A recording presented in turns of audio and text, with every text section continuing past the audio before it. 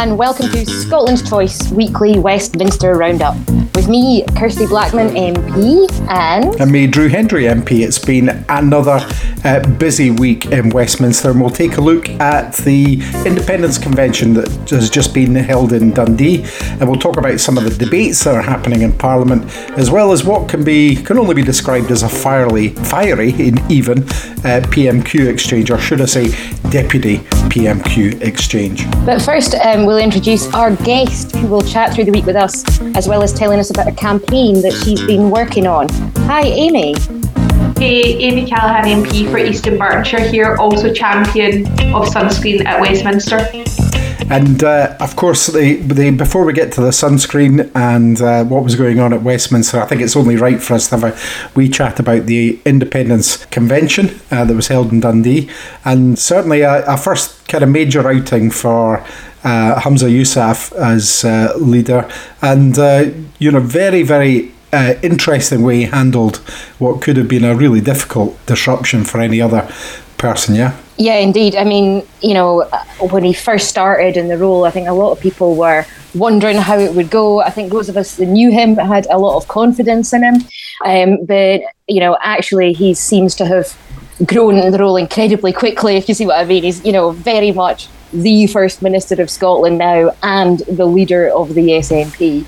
And it seems like a very grown-up politician and a kind of sensible person to be doing the job. It's quite exciting, actually, I think. And Amy, what did you think of what he had to say, and indeed, what the conference itself, or the convention itself, what were your thoughts on it? I think broadly similar to the two of you in that the disruption certainly showed just how good Humza is and how well suited to the role he is. I think in terms of his strategy for independence, it's welcome. It's something that I can get on board behind, and I think a lot of activists and folk that I'm talking to can get on board with as well. So it's a good place to be in, I would say. And you certainly got that feeling of kind of renewed excitement and and commitment, because I mean, let's face it, what all the people who are hardcore unionists, what the Westminster parties want us to do is they want us to kind of give up. We've had a difficult time.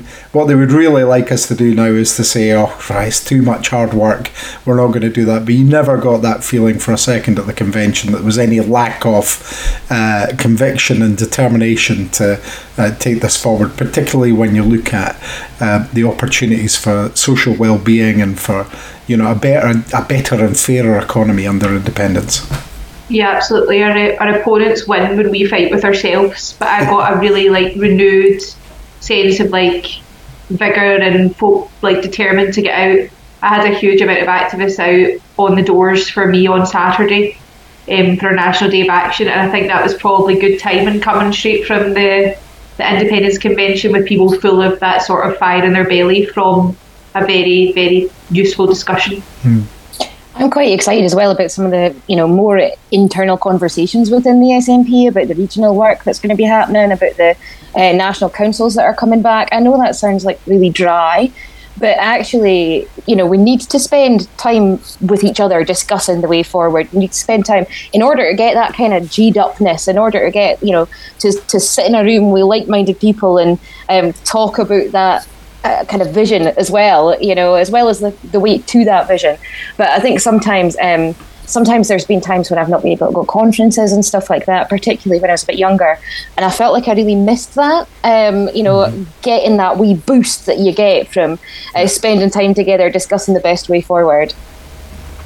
Yeah, it was great to see people. I think we all forget it's been quite a long time since we've been able to get together because of the pandemic and the restrictions that we were all under in terms of looking after each other, make sure we weren't passing things on. So all of our conferences and everything up until now have pretty much been virtual things, and it was really, really good to get people together in the room. And just they get the atmosphere and the kind of collective feeling of determination. Yeah, I think it was a great way for Humza to sort of detail his leadership and be clear again about what he intends to do as leader of the SNP, and actually to sort of I think almost kickstart general election campaign, thinking about the next general election, thinking about what do we need to do between now and then, about getting out on the doors. I think it was kind of just the right moment to do it, felt like. And Amy, it's pretty clear that having been faced with a democratic deficit of the Tories refusing to allow a Section 30 order to have a referendum, that now what we need to do is obviously take this back to the doorsteps for the next election. And I think the idea of saying, look, we're out to win this election, our manifesto is going to be about independence and the benefits that independence can bring, and we're looking at, if you want to play by Westminster rules, that's fine. We win this election, that's what you're faced with. How are you going to deal with that? That seems like a fairly straightforward way. I know people are trying to twist it around and make it more complicated, but it's a fairly straightforward proposition, isn't it? I would say so, Drew. Yeah, I think I've always been convinced that once we've sort of won over the majority of hearts and minds on the doorsteps, that's how we win our independence. And I think that's certainly the route that we're going on. We've got a sustained majority just now, just not quite enough yet. I think us having these conversations on the doorsteps is the way that we're going to get there, and Westminster can't keep denying democracy. Mm-hmm. And obviously that was the kind of big event of, as we're recording this now, a couple of weeks ago. There's been a lot of other things that have happened in the interim, and one of them is the loss of an icon of the independence movement, Kirsty. Yeah, an absolute hero of the independence movement. We lost Winnie Ewing relatively recently, and Ian Blackford was able to secure a debate in Parliament about her. It wasn't a debate, people weren't arguing, in that way, but it was a really good opportunity for so many people to come together and talk about their memories of Winnie and what she's meant to the movement, and we forget, because especially newer members to the SNP or younger people forget what it was like to have to have nobody in Parliament, to have so few people in Parliament, to have her smashing that glass ceiling and becoming a female MP in 1967. I mean, that's just unbelievable. The atmosphere that she stepped into when she started in Parliament, it is still a toxic culture today, as we'll maybe come on to reference later, but the fact that she had to step into it then, when there were so few women, and was just an absolute genuine hero. And I didn't ever spend much time with her, but everybody that has got a hilarious and heartwarming story about her, I think. And it was a very touching tribute from round the chamber. I think we had contributions from the DUP praising her. We had contributions from the Lib Dems. We even had the Tories saying how iconic she was, and the Deputy Speaker made a very heartfelt contribution as well. It was a shame that Labour didn't send anyone to say anything, but I don't want to take away from it by that. I think it was clear that people understood how important she was in historical parliamentary terms, as well as to us, when we're in the SNP and as we look to independence. It was really a kind of touching things. But you talked about being a lone woman MP. Of course, anybody that's read her book knows that it was fairly horrific for her. And very, very ominously intimidating in the corridors of Westminster as she made her way around, without any backup. We're lucky we've got a group that we can look to support each other with, but she was on her own. But on that, we think how difficult it still is and how toxic the atmosphere still is. Rewind back to 67 and imagine how horrendous it was then. It's unfathomable, to be honest with you. I find it really hard being here sometimes with how difficult the atmosphere can be, never mind how Winnie felt. Well, as Kirsty said, I think we'll talk about that in just a wee minute, but Absolutely. Since you're talking now, Amy, it would be really good to hear about your campaign that's obviously really relevant to the period we're in now in summer. And we've had a fantastic June. July's maybe not performing to the same level, but a lot of sun about. Tell us about your campaign. Absolutely. So my campaign is called VAT Burn, and it's about asking the UK government to reform the VAT charge to sunscreen products. Sunscreen falls out of line with most other healthcare products, and that VAT's charged on it. And recent research from melanoma based focus charity Melanoma Focus has shown that 2/3 of people would buy sunscreen more regularly if it was more affordable. And that's what removing the VAT would do. It's really important that we're reducing the number of instances of skin cancer, whether that be melanoma or non-melanoma skin cancer, and just making sunscreen more affordable so that more people wear it. It is incredibly expensive to buy sunscreen. I mean, yeah, you're talking £7-8 a bottle. It's pretty outrageous, actually. And the UK government's line to me thus far has been, will people get it on prescription? I've had melanoma twice. I get it on prescription, but it then comes after the diagnosis. It's not a preventative measure on the NHS. So it actually makes me shake my head just like you are when I hear that line. It's absolutely meant to be a preventative measure, and people might kind of like not think about the campaign too seriously because it's sunscreen. Aren't there other things? But actually, you've nailed the thing in the head there with the fact that this is about preventing harm to particularly to children and other vulnerable people at a time when there's a cost of living crisis, and and people are out and about, and it's remarkably easy to get burnt, and of course if you get burnt you're much more likely to have problems later on. And so a number of people have said to me kind of over the course of a few years since my diagnosis, it's just skin cancer. Skin cancer kills over 2,000 people each year in the UK. It metastasizes to other organs, and it's something that I wouldn't wish on anyone.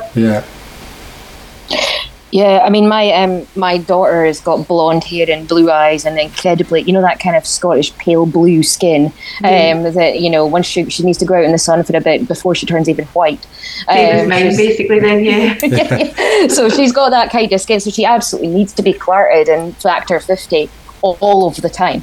I mean, and by the time she's small, she's 9. Right, but even by the time that she's covered in it as regularly as she should be, you're going through bottles and bottles of the stuff. It's unbelievable. Yep.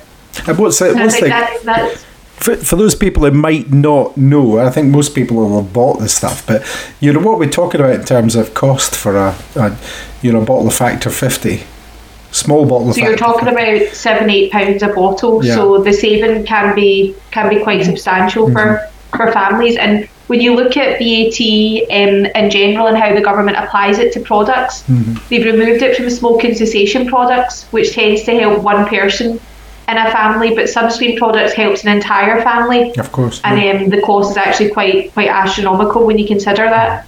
So where are things, Amy? How are things going with the campaign? So, I wouldn't say they're going particularly great. I went down kind of every avenue thus far, apart from winning the parliamentary lottery and getting a private member's bill. That is probably the thing that everyone would love when they've got a campaign like this, but I'm not there yet. I've taken it to the UK government in kind of numerous forms, via debates, via a 10-minute rule bill, and I've even taken the campaign to Holyrood, where our colleague Jackie Dunbar led a debate for me on VAT Burn, which was brilliant. It's got cross-party support here in the House of Commons, cross-party support in the Scottish Parliament. It's a non-political, non-partisan issue that I think everyone should be getting on board with. And I've got 3 melanoma surviving MPs who are co-sponsors of my bill, which I think is a really powerful message to send to the UK government. They shouldn't be ignoring the voice of survivors. Yeah. And it is pretty typical, I think, for anybody who might think, this looks like a simple thing. It's got cross-party support. Why doesn't it move forward? I always tell people about the fact that when I first started at Parliament, I went on the campaign to try and get terminally ill people access to their benefits without having to prove that they would die within 6 months, and even the government were accepting that was something that should be changed. Ultimately, after 8 years, we ended up getting a change, but they moved it from 6 months to 12 months. It really is glacial, sometimes trying to get these things through Parliament, and I really feel for you having tried all those avenues. It's not the easiest of things, and I think we in the SNP are really good at championing these sort of unsexy issues. that other people maybe wouldn't want to touch. But we're quite dedicated and committed to making sure we see these changes happen for people. Indeed. Well, and the Scottish, but just to say this, sure. The SNP Scottish Government has got different rules in terms of terminal illness with the disability payments that they make. There are different rules about making it more easy for people to access the adult disability payments, that is specifically. But obviously we don't have control of most of the benefits, but we have taken on board some of the suggestions there, Drew, about the terminal illness. But obviously we also don't have control of VAT. Exactly. And the Treasury is incredibly intransigent and difficult to deal with. Indeed. Yeah, and that's going to be the next stage of the campaign, Kirsty, is that I'm still continually hitting a brick wall. It's going to be about devolving the powers of VAT to the Scottish Parliament as a sort of interim solution until we get our independence.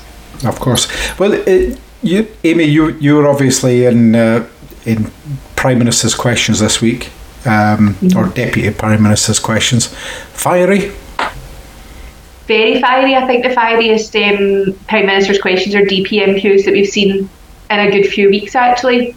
And I think we all know who came out on top of that with some wry humour. Indeed. Did you think of Mary's performance? I thought she'd done brilliantly. You can see me jiggling behind her in the video from it, so I bet you can tell how funny I found her performance. And I think that's something that political commentators have noted, is that it's very hard in politics to get some real off the cuff humour, and that's what we've seen from Mary Black this week. And I think we're all kind of in awe of how well she performed. And just for those who haven't seen it, and please go back and watch it if you're listening, it's worth doing. Basically, she was responding to Oliver Dowden, who's the Deputy Prime Minister, and pointed out that since she's said that she's not going to stand in the next election, that they were both elected at the same time, and she reckoned they'd both be leaving Parliament at the same time as well. I mean, once again, Rishi Sunak not there. We had Mary Black very much there. I was out in the doors before recording this afternoon, and people were talking about Mary no longer being in Parliament, and it's one of these things where she's an incredibly charismatic and able politician, and as we've just heard, good at thinking on her feet, fantastic orator, pretty much all round awesome, everything you'd want, and even political foes and opponents recognise that. But of course, she's very clear she's leaving because of the toxic culture. I mean, it is a toxic culture. It is a really difficult place to work. You're away from home, you're far away, particularly for us in Scotland. We're really far away from Westminster, no matter which seat we represent in Scotland. It's a long way to get there. You're away from everybody that, your normal support network and stuff like that. And you're just in this place where people are just nasty. And, they're just going out of their way to put themselves first and seek power. And, I think Mary's comment about not knowing the motivations behind people having conversations with her was really, really telling. That was one of the things that she said. She said, you can't tell if somebody's having a conversation with you because they're being nice, or they're having a conversation with you because they're trying to get something out of you. And so you're constantly on your guard, and it's just really, really tiring. And especially for somebody you're both very, very young in comparison to me, that's for certain, but, you think about Mary being elected at the age of 20 and, and immediately taking flack for, teenage social media stuff, which is nothing. And then, having to deal with this intense spotlight. And as you say, not being able to kind of have a normal kind of life in terms of being a 20-year-old. It's a particular time. She's been real, people, shouldn't underestimate how strong she's been to be able to operate in the way she's done over that period of time.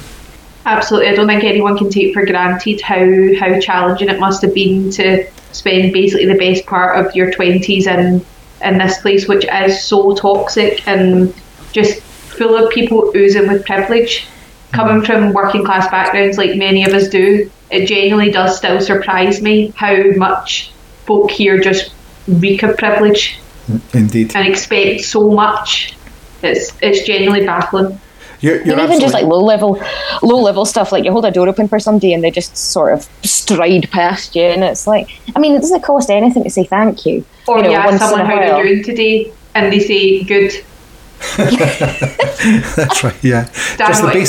Just the basic human stuff, yeah. By the way, talking about the basic human stuff, I'm disappointed neither of you argued with me when I said I was much older than you guys. But thanks for that. Oh, sorry, Drew. That was our moment. You were setting us up. I should have said something like, "Oh, I'm probably like halfway in between you guys," or something like that. You know, maybe we should just deny like basic biology here, shouldn't we? Thanks for that, Amy. I'll remember that. So so Mary Black, obviously, our deputy leader at Westminster. I think it's important to talk about, the work she's been doing with Stephen in terms of, kind of putting, because they're both young people, both been asked to rise to a level that it creates, that has a lot of pressure in it. Both of them are doing particularly well. Stephen, is great at PMQs every week, as we see Mary Black's being able to step in and do the same kind of job. It's great from our point of view when we're sitting on the benches behind watching them, isn't it? It really is. And they're both so sharp. Like, they've got this kind of ability to respond in the moment that I just don't have. Like, I like to think I can give speeches and stuff like that and do a not bad job at that. But that kind of quick response stuff, I just don't have that in me. And it's just amazing. It's like a real masterclass watching them, either of them performing like that. It is indeed, and so we've got a few colleagues who are not standing at the next election, but the vast majority of our group look as though they're going to run. But where they're running is going to be an interesting thing, because also in the past week we've had the Boundary Commission final recommendations come out, which basically means that's what it is, because they're not going to come back to us again. Amy, what's your view of the fact that we're losing 2 seats in Scotland, Wales are losing 8 seats, and this is to accommodate seats in the southeast of England, and 10 new seats in there? I think it's one of the many frustrations that we have with the way the Electoral Commission just form constituencies, because they're based on population. London has more MPs than Scotland does. It feels outrageous and so outdated, and just a very unfair way of doing things. I certainly think it's maybe just going to reinforce people's desire to get away from Westminster, as if they're in Scotland. Well, for some bizarre reason, one of the places they decided that Scotland would lose a seat is here in the Highlands, where I'm speaking to you from just now. And we're talking about constituencies that are already massive in terms of their geography. When you look at the Highlands around Inverness, very much a growing city, extraordinary kind of growth in the city, and now the new constituencies are going to be even bigger than the ones that we've been managing up until now, and taking one away from Glasgow as well, where there's a lot of work. It kind of sends a signal about Westminster's view of the union, and how expedient, in my view, Scotland and indeed Wales, they're getting even worse treatment than we are, than Wales are, and there seems to be no recognition of the particular needs of Scotland or Wales in this. I mean, the landmass of that constituency in the north is just going to be absolutely incredible. It's going to be impossible, or it's not going to be impossible to represent. It's going to be really difficult to represent it, because, for me, I live in a city, my constituency's in a city, I could got an office in the centre of town that pretty much everybody can get a bus to, right? They can get there on one bus, possibly 2 buses, but, they can get there within an hour or so on public transport at most, right? Whereas if you're in that constituency, if you've only got one office, it's going to take people 4 hours to get there. It's just, I just don't know how it's going to be manageable. But I think you're right. I think this, is about, maybe actually it's the Tories saying, we recognise that we've lost Scotland. We recognise that we can't win in Scotland anymore. Well, they haven't since 1955, so it's probably a fair realisation. Yeah. But I think it's just going to add to that sense that Scotland doesn't get who it votes for. You know, we don't get who we vote for, and we haven't for decades. And, you know, it's just going to add further to that if they're going to continue to tip that balance towards the kind of Tory shires, I think. Yeah, indeed. So, Amy, what for you in terms of your campaign? What's the next step when you go back? So I have applied for a debate in the Chamber through the Backbench Business Committee for after summer recess. I think it's really important that we're encouraging people to wear sunscreen in summer, but all year round as well, because there is that risk of being burnt despite the sun not being shining. So I want to cast a particular light on it over the summer holidays, and then just make sure it's still in the forefront of people's minds when we come back from summer recess as well. Yeah, great. Well, I think we'll do what we can to heighten the awareness of the fact this is an important issue, and of course, you know, we're not by any means out of the summer yet. We're not even on the parliamentary recess, so when we're out and about in our constituencies, so hopefully the sun will shine again, but we need to be protected for it. Thank you very much. Thank you very much to Amy for coming along today, and that is the end of our Westminster Weekly Roundup. So goodbye from me.